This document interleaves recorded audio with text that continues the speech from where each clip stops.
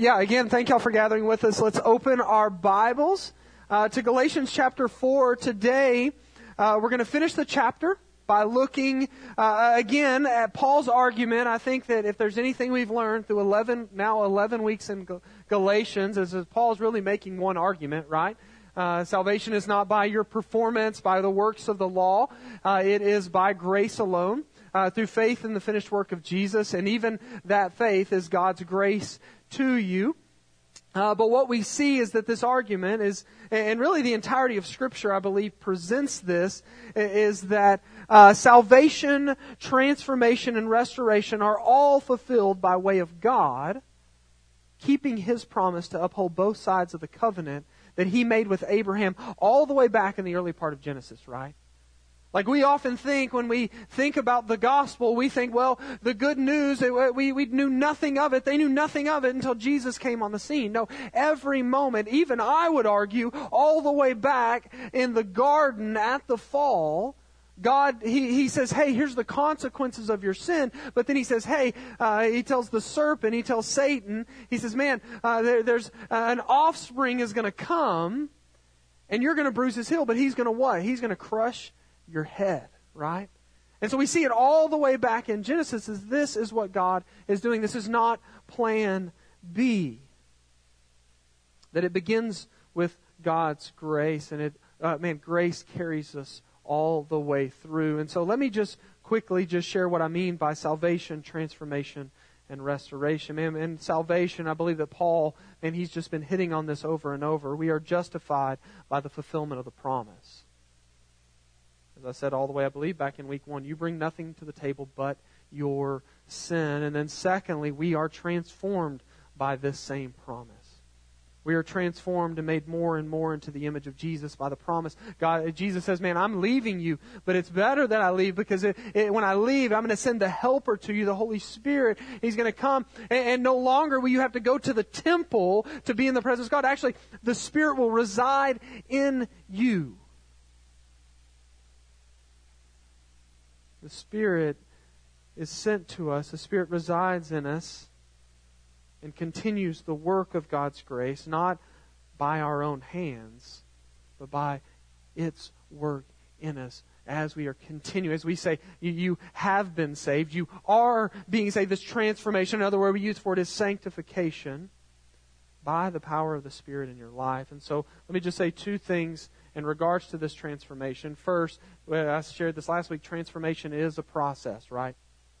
We want an event, but transformation, as we see and as we know in our lives, is this process. Oftentimes we don't think it's going quick enough, and sometimes we're like, hey, I feel like I'm drinking through a fire hydrant, it's going too quick. But God in His grace, He is leading us and transforming us in His time and by His power. But I think that brings up the other idea in this transformation. If it's not up to us, then do we even have to do anything? And I think there's a big difference between us pursuing holiness versus performance. You see, the pursuit of holiness, which is what we should do, in light of what we have received, is not performance as long as the source of the pursuit is found in Christ and not your own ability. And then lastly, we see restoration. You see, while we are called to be ministers of reconciliation, we are called to live lives of mission that proclaims this good news of transformation from death to life. We look forward to the day, we long for the day when Christ returns and makes all things new, do we not?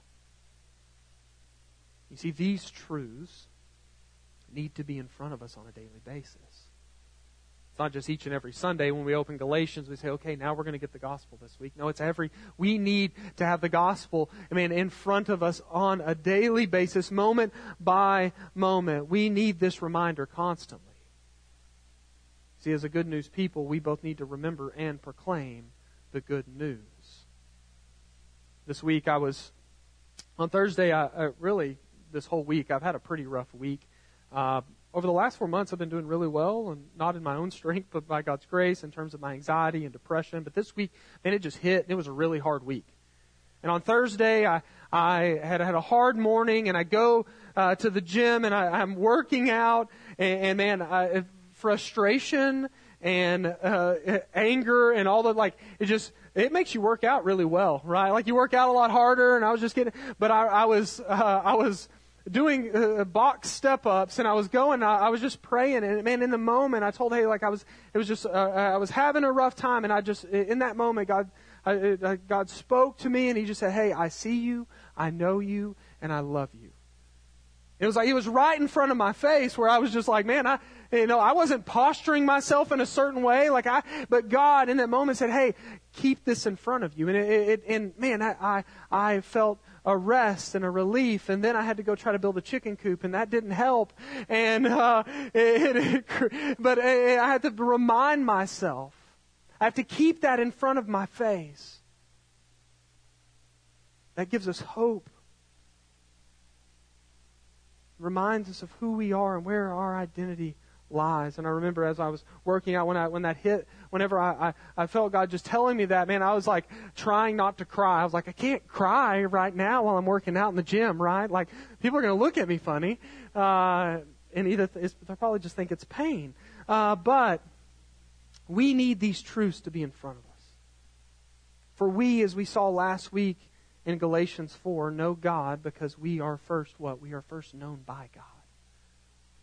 Therefore, let us not turn back to the enslavement, Paul says, to elementary principles by way of observing and doing things that hold no true power or weight for our identities and lives in the kingdom. Paul is saying, hey, turn away from those things. Turn away from the works of the law, from your performance. Don't get wrapped up in it.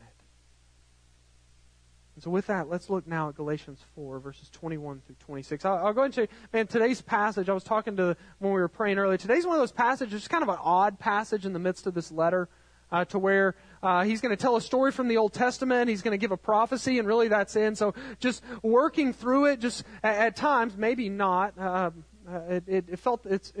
it's been hard to work through, but let's just jump in. This is Paul. He says, tell me, you who desire to be under the law, do you not listen to the law? For it is written that Abraham had 2 sons, one by a slave woman and one by a free woman. But the son of the slave was born according to the flesh, while the son of the free woman was born through promise. Now this may be interpreted allegorically. These women are 2 covenants. One is from Mount Sinai, bearing children for slavery. She is Hagar. Now Hagar is Mount Sinai in Arabia. She corresponds to the present Jerusalem, for she is in slavery with her children. But the Jerusalem above is free, and she is our mother. Okay, so as we jump in, I want to begin by sharing a story about a conversation that Haley and I had around 10 or 11 years ago. So I don't know if this is when we were still dating, or maybe we were engaged, or maybe we were married by this time. I didn't tell her about this. And so one day we were talking, and I made a comment that I thought would just be a part of small talk, but it turned into something far more intense than I would ever imagine. Now, it wasn't an argument, okay? Like, it wasn't, we didn't get in an argument, but it was a moment that felt a little more touchy than expected. You ever get in those moments?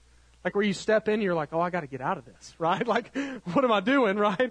And so what I do now, after this conversation, now I just keep it as a mental note because we're almost 10 years into marriage, and I just bring it up from time to time just to see her get riled up a little bit, okay?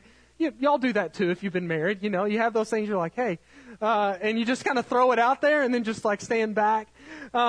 Maybe you don't. Maybe I need counseling.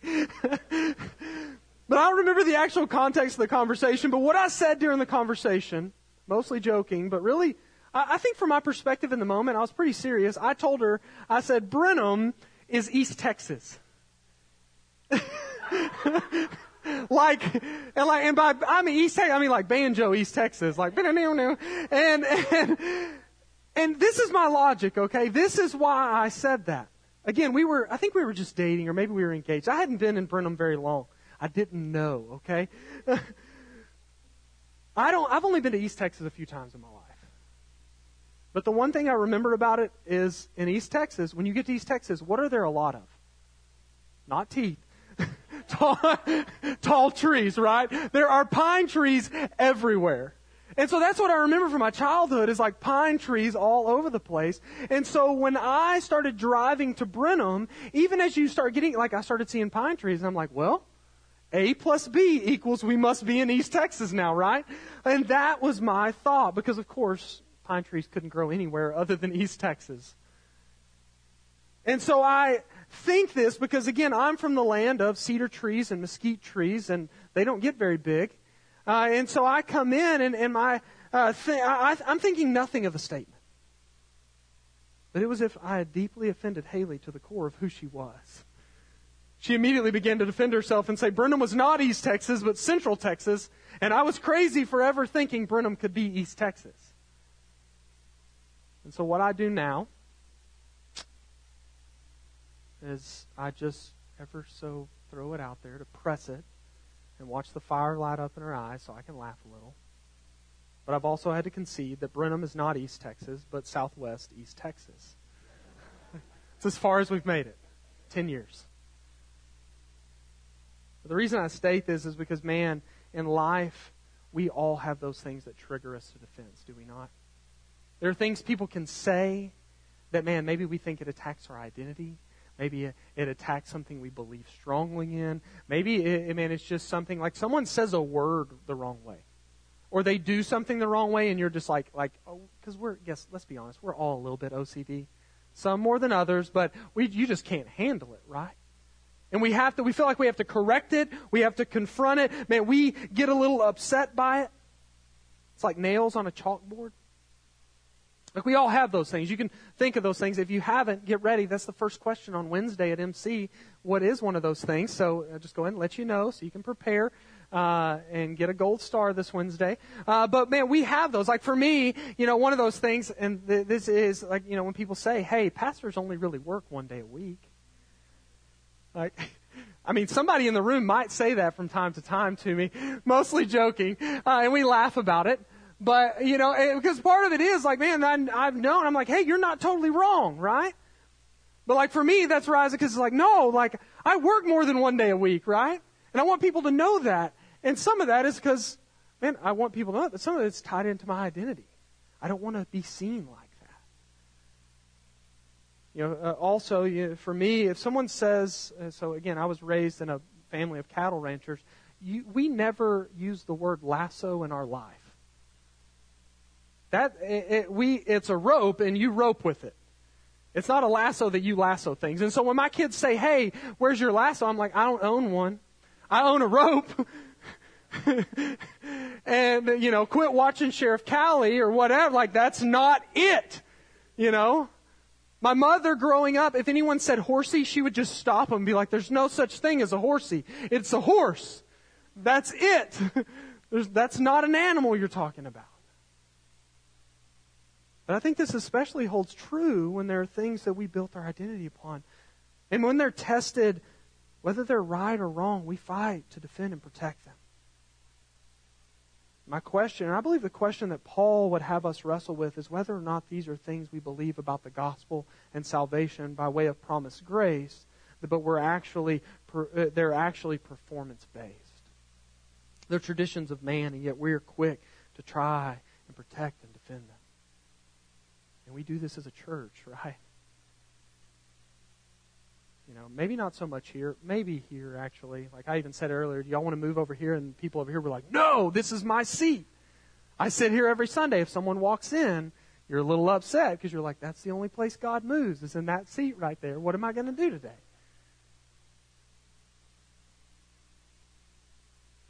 We live, specifically for us, in an American Christianity that just says, hey, just be good. Or just say, we carry our faith, or said faith, it's just a label. It's just something we ascribe to that we write down on the census, right? But you're just nominal. It's just a label you carry, but you haven't given your life to Jesus. And so when someone comes to you and say, hey, actually life is about your life being wrung out for the kingdom, you just don't like that. You want to go, I just want to go somewhere I can be comfortable on Sunday. Maybe it's you say, yeah, it's grace, but I have to prove something now. See, this is what Paul is pressing here at the beginning of our passage, beginning in verse 21.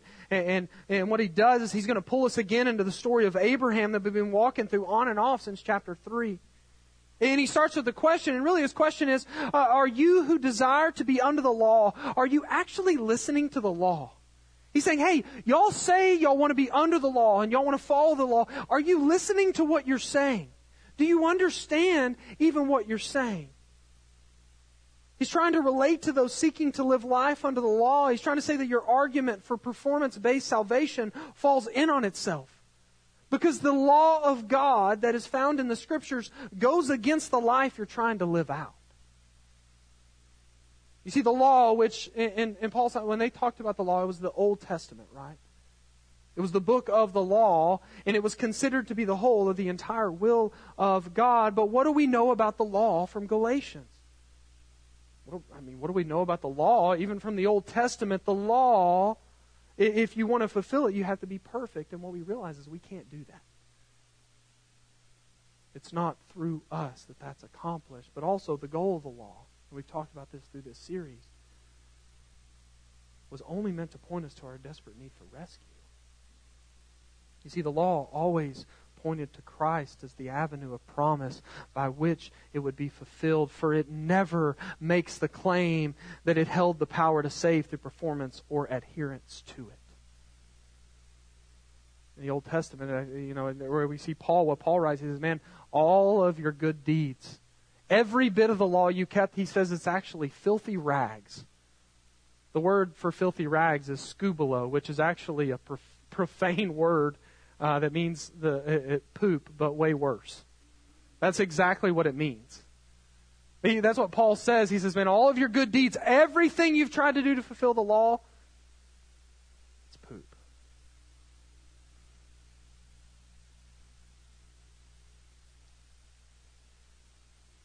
But why is this the goal of the law? The goal is for us to realize that we can't keep it. But and I think Paul's like pressing here, even if you could, even if you kept every act of the law, God is about your heart. And pride is the cancer of external performance, is it not? Man, religiosity, pride, man, it eats that stuff up.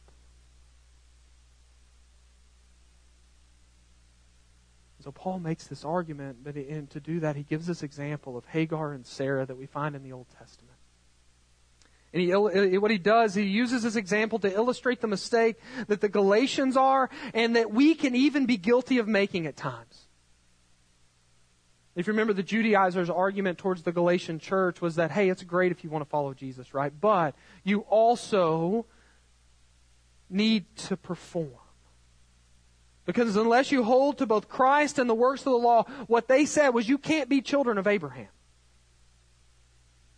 And so what Paul shares is the story of Abraham's two sons. He says, man, through Abraham, two sons were born. One through a slave woman and one through a free woman.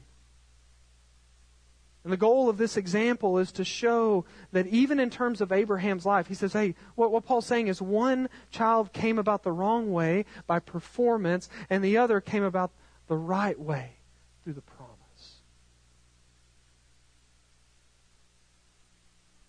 And so what happens in the story, if you read, really, it's Genesis 12 through 21. You see, while Abraham was given this promise of a son, guess what? Abraham's given the promise. Him and Sarah don't get pregnant immediately. Him and Sarah are already well up in years, and it's actually 15 more years after the promise that Isaac finally comes. They were in their 90s when Isaac's born. That's a long time to wait in general, and then you've already been waiting, you get a promise, and then you have to wait 15 more years? Like, excitement and patience are hard to reconcile, are they not?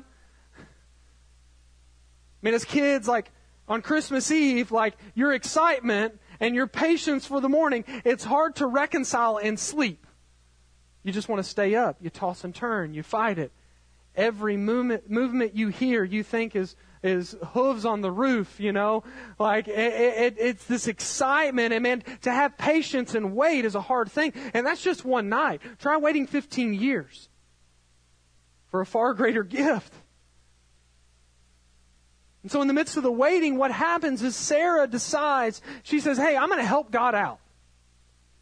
And she brings her servant, she brings her slave, Hagar, to Abraham and tells him, he says, hey, you need to make an heir through the servant. We're going to help God out. You see, realize what's taking place here. Sarah, she still believes that God will fulfill His promise to them by giving them a son. But she feels that it's up to her to make it work. She, as one writer states, is attempting to fulfill the promise of God through the scheme of the flesh. So Abraham takes Hagar, and a child named Ishmael is conceived. And Ishmael would grow up to be the father of a great nation. But it's not the nation of promise that God laid out when He called Abraham to follow Him.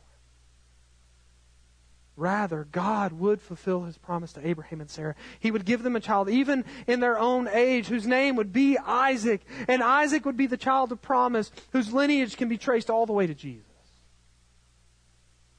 You see, what Paul's wanting to show here is that the Galatians, in trying to add to the law,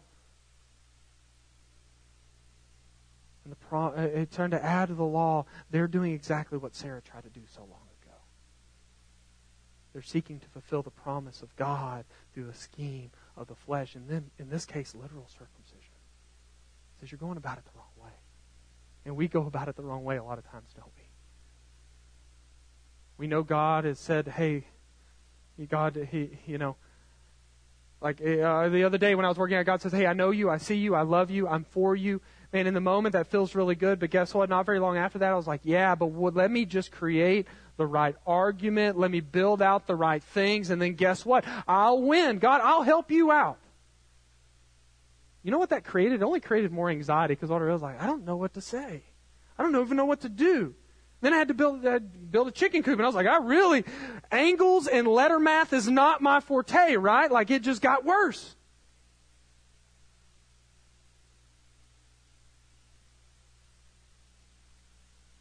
What Paul does, he continues by stating that he says, you can look at this story allegorically. He says, you can look at this story and you can see the deeper meaning.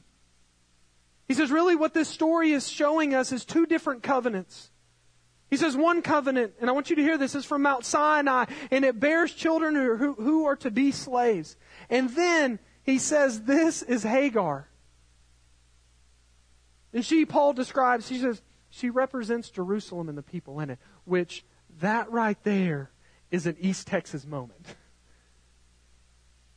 You see, because forever, Mount Sinai was the place that the law came.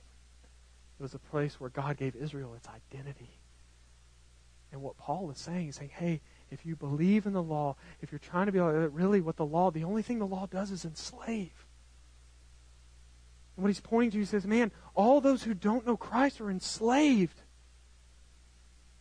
They don't know, like they're enslaved. They think they're children of Abraham, but they're not. They think they're children of promise, but they're children of performance. See, these would be the words that would set off any who believed in performance. Man, the Judaizers, when they hear this, man, it would set them off. Man, this is like Jesus says the same thing, and guess what? The religious leaders, they want to kill him. Stephen in Acts, man, he says the same thing. And what do? They stone him.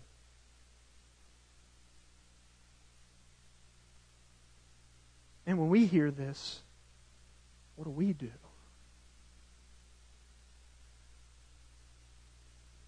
I think we can hear, hey, if you want to be a child of Abraham, man, rest in the finished work. But we say, that sounds good, but what do I do? What you do is no longer live enslaved. Rather, Paul says, live in the Jerusalem above. Which again, sounds odd. Like, what is he talking about?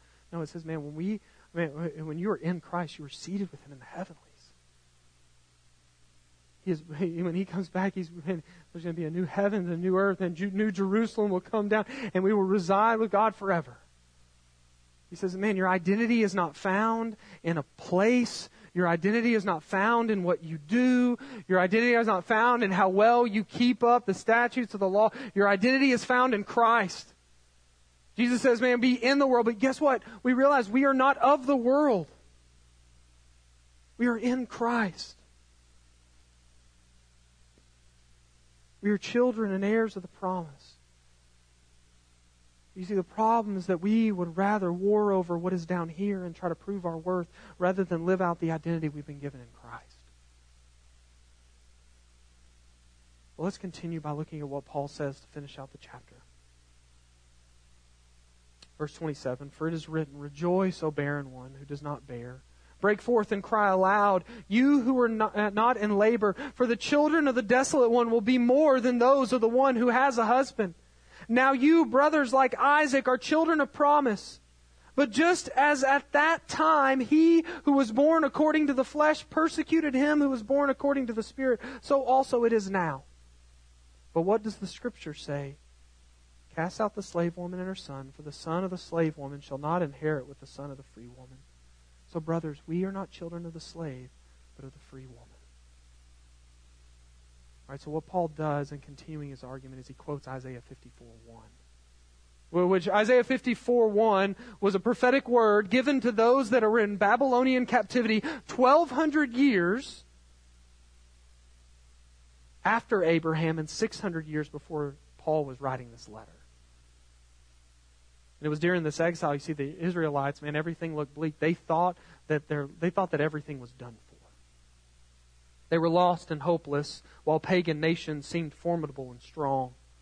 You see, what God says to them through Isaiah is that it is only when they are weak and helpless that they will stop relying on self and begin to rely on God. See, this prophecy points back to Genesis 16, where there were two women, one beautiful and fertile, Hagar, and one old and barren, and yet God chooses to bring the salvation of the world through the barren one. For through Sarah, another unlikely child would one day be born, and through him all nations would be blessed. You see, in the same way, the Galatian church has been polluted with the wrong idea that God can only use those who are fertile and performing well. I mean, how many of you, like growing up in church, like that's what you heard, right?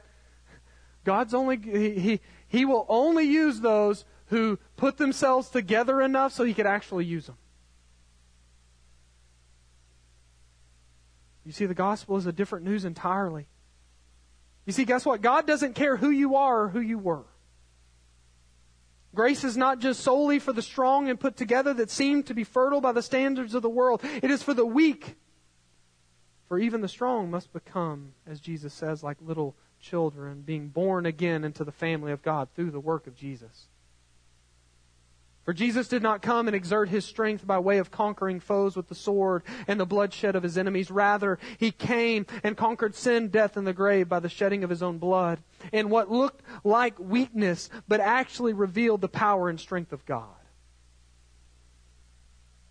For through death, life came, and in our lives, what we must realize is that it is only through the acknowledgement of weakness and inability and in the dying to the flesh that life comes. The question is, are you willing to do that? Are you willing to do that before God first and foremost? Today they say, God, man, I'm in deep and desperate need of your grace. I need it to be in front of me. But then secondly, are we willing to be that for one another? To say, hey, I'm in deep, desperate need. See, this week, I finally had to just go to Haley and I just had to say, hey, I'm struggling. And her response was, hey, I don't want you to be alone in this. I want you to be able to tell me this. I'm like, I want to. But guilt and shame, pride gets in my way. I think I can fix it. Or, and one day, she's going to get frustrated. And again, that's goes back to my belief about God. As like one day God's just going to say, enough. I'm so tired of you not trusting me, Kyle. He doesn't say that. Ever.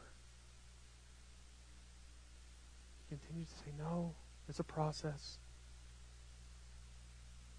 And are we willing to go to one another and be weak?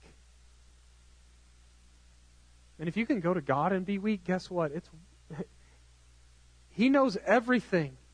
He's blameless. He's holy. But if you can learn to go to Him, guess what? Going to one another should be a heck of a lot easier.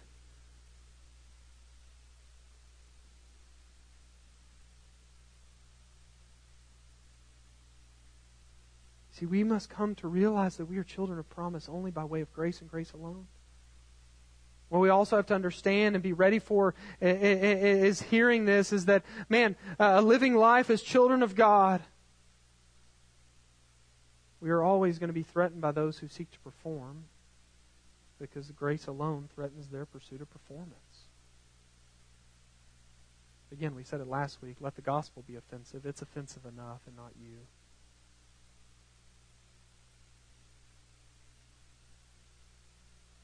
That we would show a different way of living. Not that we would brandish all of our brokenness and it would just be like, hey, who can be the most broken person? But that we would just, man, I want to share with you when I'm celebrating. I want to share with you and ask for help when I'm hurting. Because we need one another.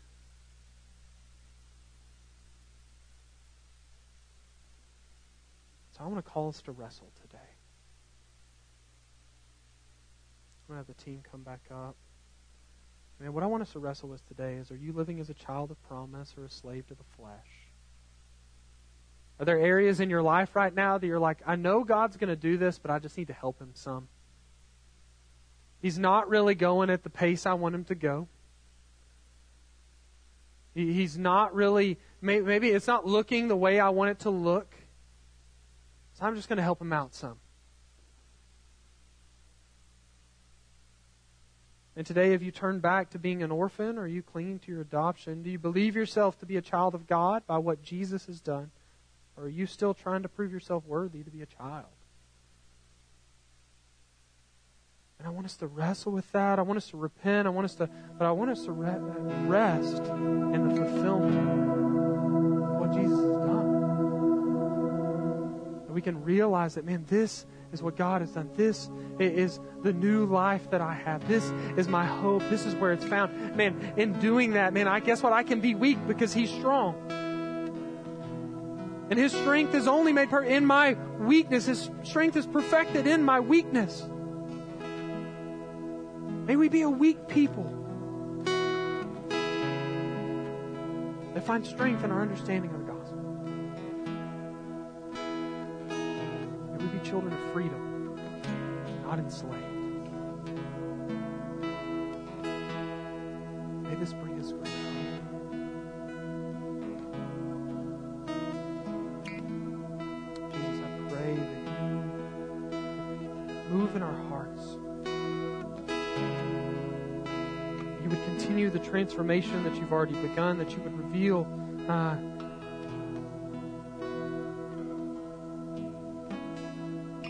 to us not the list of things that we need to do better or accomplish, but that you would reveal to us how gracious and mighty and powerful you are, and how you are the one that has it, that you have us.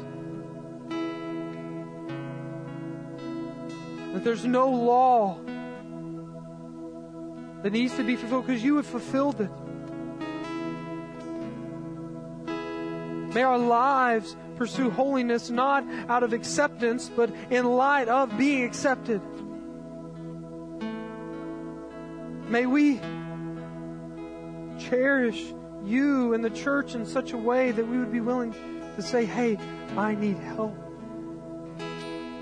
Hey, I'm not finding my hope. Hey, I'm struggling. Or hey, look, this is where we find victory. That we would be a celebratory people, both in the good and in the bad, because we have you and we have one another.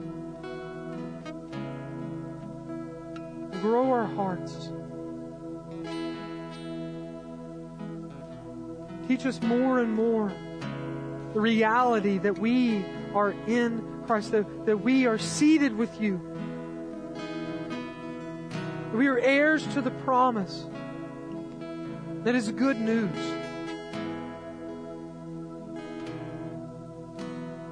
Give us hope, give us strength.